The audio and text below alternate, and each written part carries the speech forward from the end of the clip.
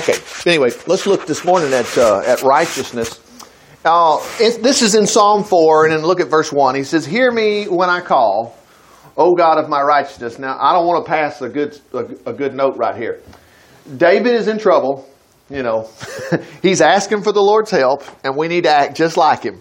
And this is so important. He says, "Hear me when I call." Now, I tell you, I don't know about you, but I know about me. I used to hear messages about, God decides whether or not He wants to answer your prayer or not. God decides whether He listens to you. Or somebody will say, "Well, He always listens, but we need to not get in a hurry about the things of God." Well, excuse me, I'm going to act like David.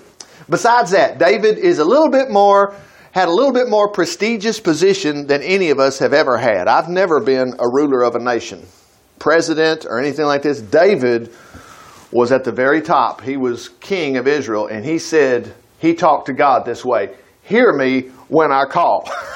That's like your daddy tells you, says, "Are you listening? Listen to me." Woo. Now, we're not bossing God around. What is he doing? David knew, I'm in trouble, and my only help is you, Lord. So hear me when I call. That's his attitude. But now, look at this phrase, "O God of my righteousness." What does that mean? Well, if you didn't know what that meant, the rule that I use when I read my Bible is just keep on reading. Don't let it stop you. Keep on going. But we're going to learn something about this anyway.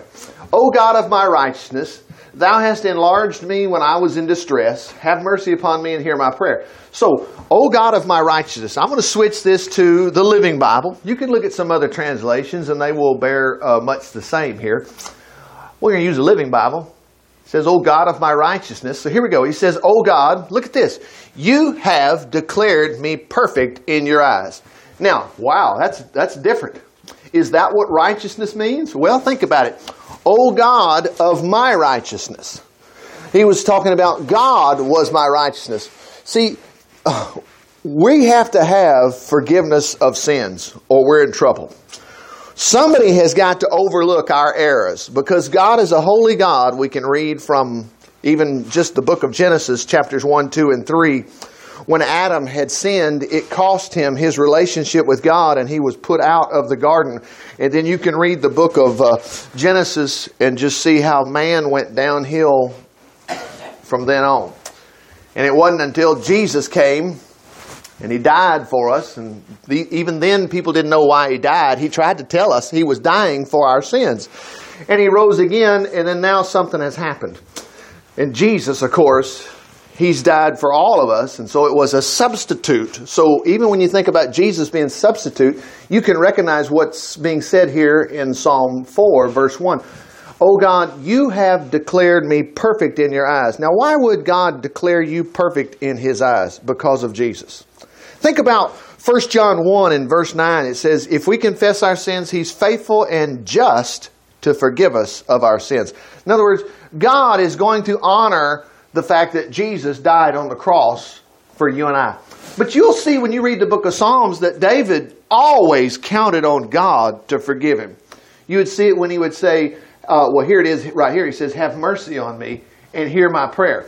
Have mercy. Mercy didn't mean, well, God, I'm so good. I'm so good. Just help me because I'm so good. No, He didn't ever say that. He said, "Have mercy on me." Wow. But anyway, so declared me perfect in your eyes. Wow. Let's go to another psalm here, and we'll see even more what righteousness is. Let's go down here to, let me switch back to the King James again. And I want to go to Psalm 143.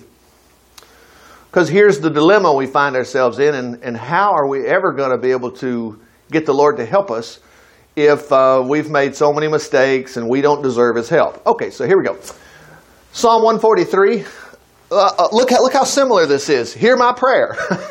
And really, that's what we want to do in our life. We want to always, when we're in trouble or no matter what, "Lord, I want you to hear me. I need you to hear me."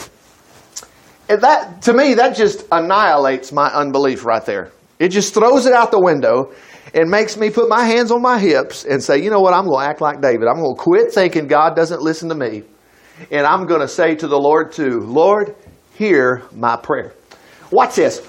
"Oh Lord, give ear to my supplication." There it is again. He said, please listen to me. Supplication just means my request.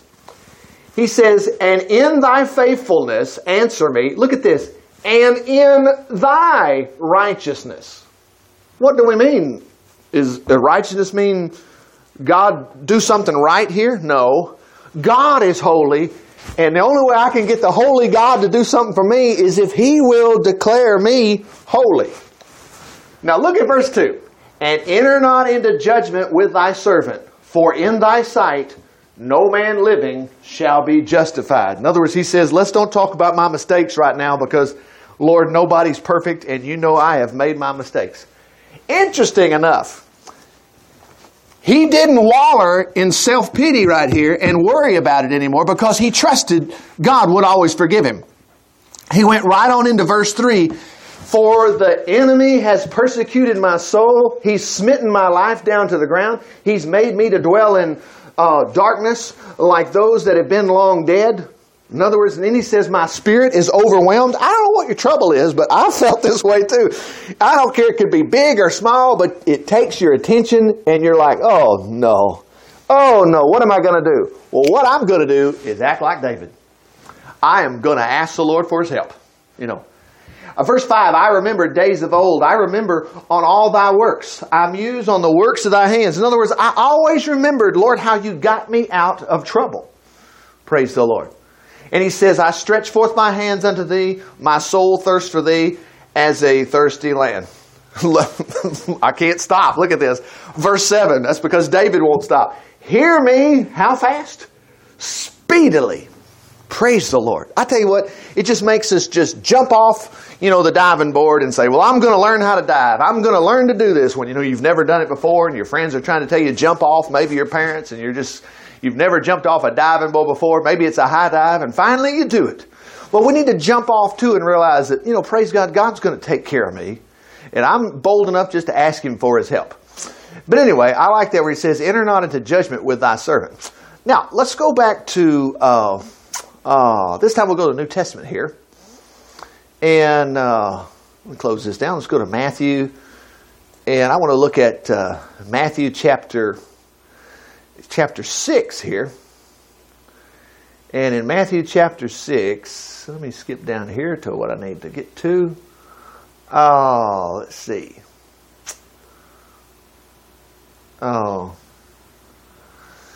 Let's see. That's actually chapter 5. Let's go to chapter 5.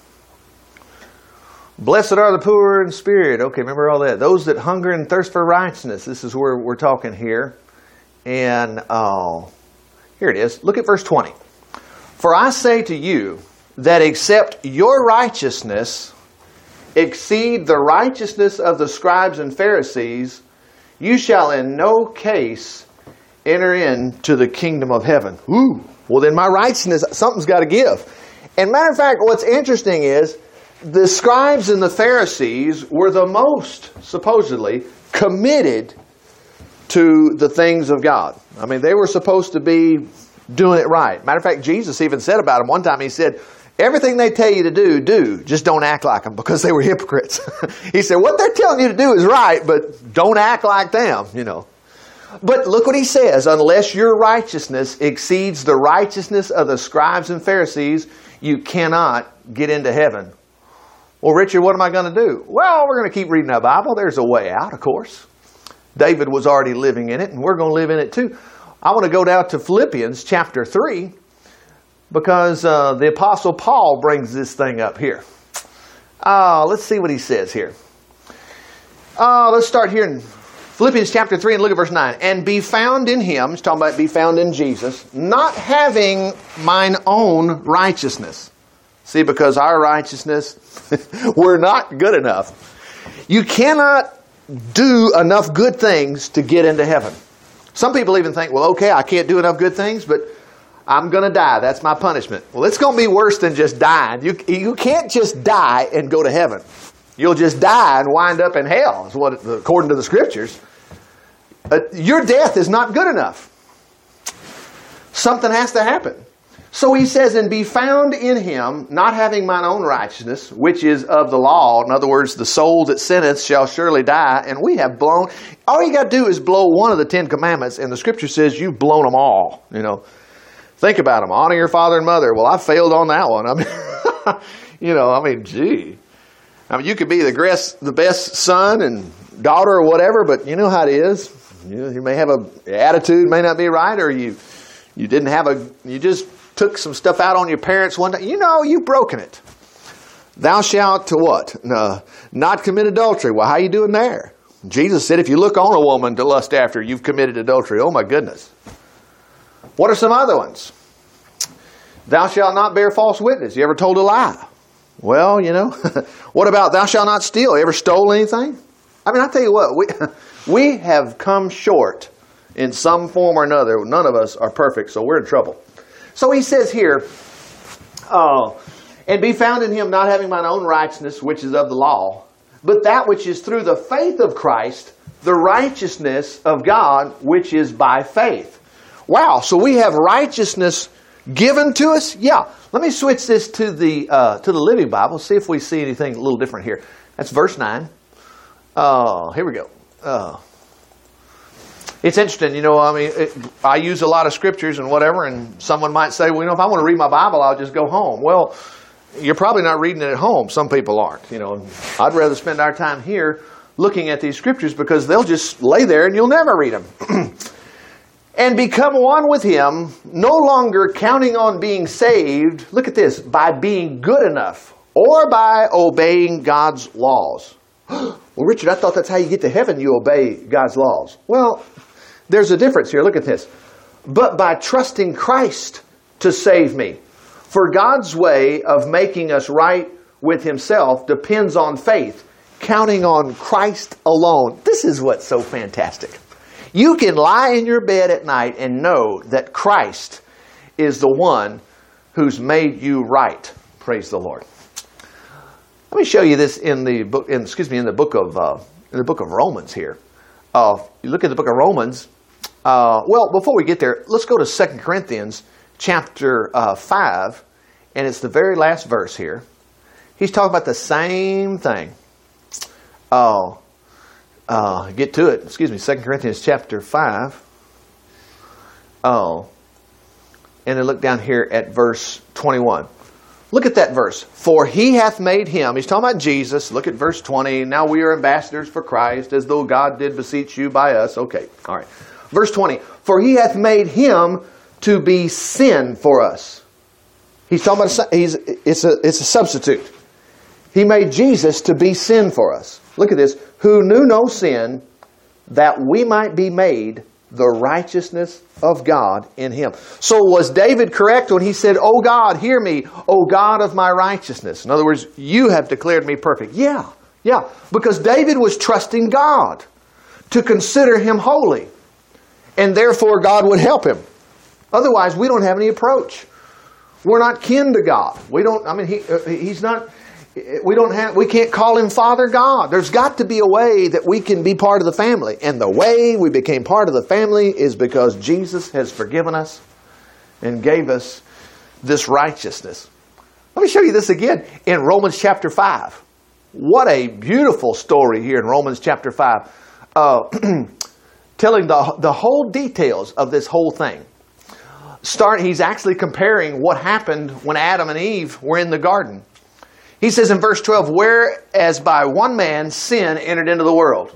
See, a lot of times we think, well, Richard, it was just your sin. It's what we did individually that has really tumped over the boat. No, truthfully, it was because of what Adam did. Now, we've joined in the chorus. We've made our own mistakes. But the thing that wiped it out was when Adam fell in the garden, according to Romans here. Verse 12, for by one man sin entered into the world, and death by sin. So death passed on all men, for that all have sinned. For until the law, sin was in the world, but it was not imputed. Let me switch this to the Living Bible real quick. Just do it this way here. Oh. Okay, so by one guy it says. Now listen to this story. When Adam sinned, verse 12. This is Romans chapter 5. Look at verse 12. When Adam sinned, sin entered the human race. His sin spread death throughout all the world, so that everything began to grow old and die, for all sinned. Wow. Now we know that it was Adam's sin that caused this because although of course people were sinning from the time of Adam until Moses, God did not in those days judge them guilty of death for breaking His laws because He had not yet given His laws, nor told them what He wanted them to do. Remember, the law came Mount Sinai with Moses 450 years after Abraham.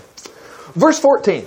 So when their bodies died, it was not for their own sins, since they themselves had never disobeyed God's special law against eating the forbidden fruit as Adam did. Now listen to this.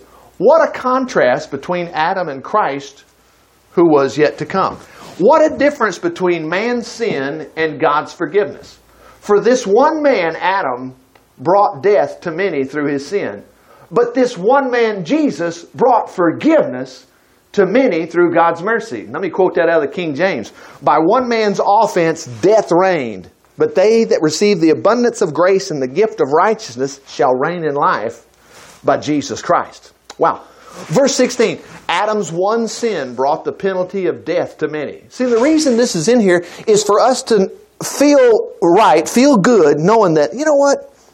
Adam is how come I don't have a relationship with God. It was something, even though we would have done the same thing and we've made mistakes, it was Adam blowing it that cost me my relationship with God. So in other words, Richard, you didn't have anything to do with it, even though we're part of it, but it was a result of Adam. Now the reason you want to associate Adam being responsible for your dilemma is so that you can associate the answer. You didn't have anything to do with the answer. This is so wonderful. So along comes Jesus. He dies for your sins, and you didn't have anything to do with it. All you did was say, you know what? I believe. And there you go. And that's what he's saying here. Verse 16.